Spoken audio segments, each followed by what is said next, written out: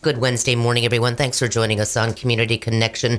Bigfoot sightings are nothing new, and according to the Encyclopedia Britannica, the British explorer David Thompson is sometimes credited with the first discovery of a set of footprints. This was back in 1811. Since then, hundreds of alleged prints have offered proof of Sasquatches, including here in the North Country. Our sales representative here at the station, Mike Guymond, recently had what he believes was a sighting near Massena, and he joins me today on Community Connection.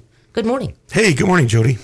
So this was up in Massena? This was in Massena, Yep. Coming home from playing, It was about 11:30 at night. My son was in the car with me. Of course, he was sleeping, so I didn't have that second witness. Yeah, exactly. I had all sorts of things running out in front of me this year. I mean, from deer to raccoons. I had a raccoon that damaged my car. And so, driving home, then I see something out on the right side, of the road. And out of the corner of my eye, I catch movement, and I'm thinking, great, here we go again. What am I going to hit, this time?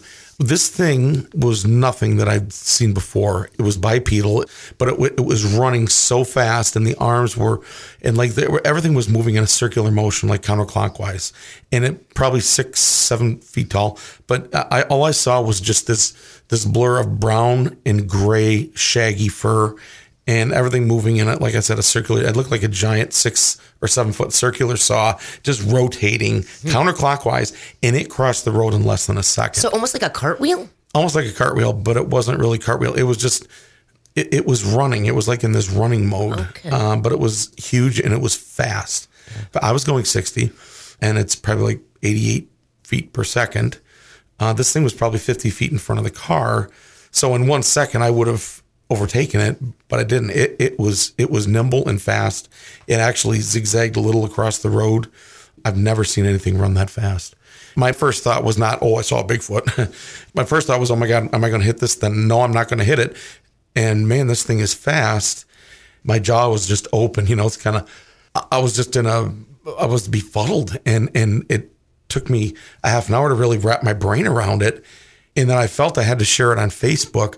And as you know, the post kind of went viral. It did, yeah.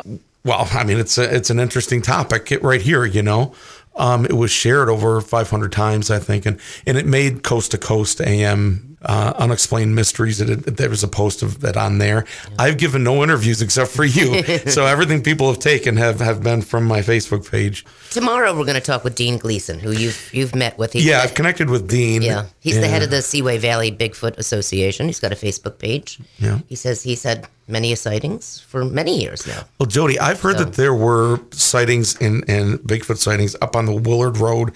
And after I started thinking about this, I had recalled that I'd seen that somewhere, that there were Bigfoot sightings up there. So I ended up meeting a guy by the name of John Tatro, who lives up there. John, as crazy as it sounds, he actually feeds them. It's called gifting them. And I've learned a lot from a few core people, Dean being one of them, John being another, folks that are pretty experienced in this, field of phenomena, really. Yeah. I mean, we don't know everything that's out there. There's new species being discovered all the time. We don't know everything. There's still lots to learn. Yeah, and from what I understand, and I'm just repeating from what I've heard, that these beings, these creatures, they want nothing to do with us, because my fear is that if I told people exactly where this happened, people are going to come around with guns and want to be the one that got a Bigfoot, and they are sentient beings, and I don't want them hunted and killed, and if that's the case. So were you a believer before a few weeks ago, or it just wasn't on your radar? It really wasn't on the radar. I mean, it's one of those things. I've experienced some other odd things, spirit entities. One made a vocalization, one slammed a door in my face. So I'm not out of tune with that kind of thing. I've seen 9 different unexplained aerial phenomena, UAPs. I'm not saying they're from outer space and little green men. I'm just saying that's not any conventional craft that we know. Yeah. So I guess what I'm saying is that I was open to it, but it was not on my radar. And I hadn't even thought, about the reports that I'd heard about a Bigfoot sighting out near Willard Road. What did your family say when you got home? My wife thinks I'm crazy.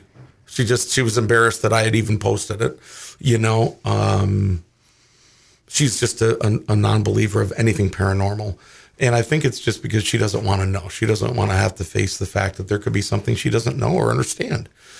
Is what it is. Yeah, that's tough when you can't touch it or feel it or really experience it. It's hard to.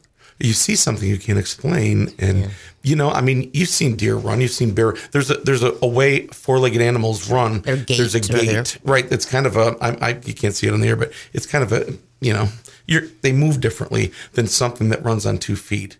Watch things that run on 4 legs, horses. I've seen foxes on the way home. But this was nothing like that. This was on 2 feet, but the arms were going in a circular motion. It was big. Yeah. It was almost squatting down a little bit so that the arms would reach the ground, I think, and give it extra momentum. That's all I can understand.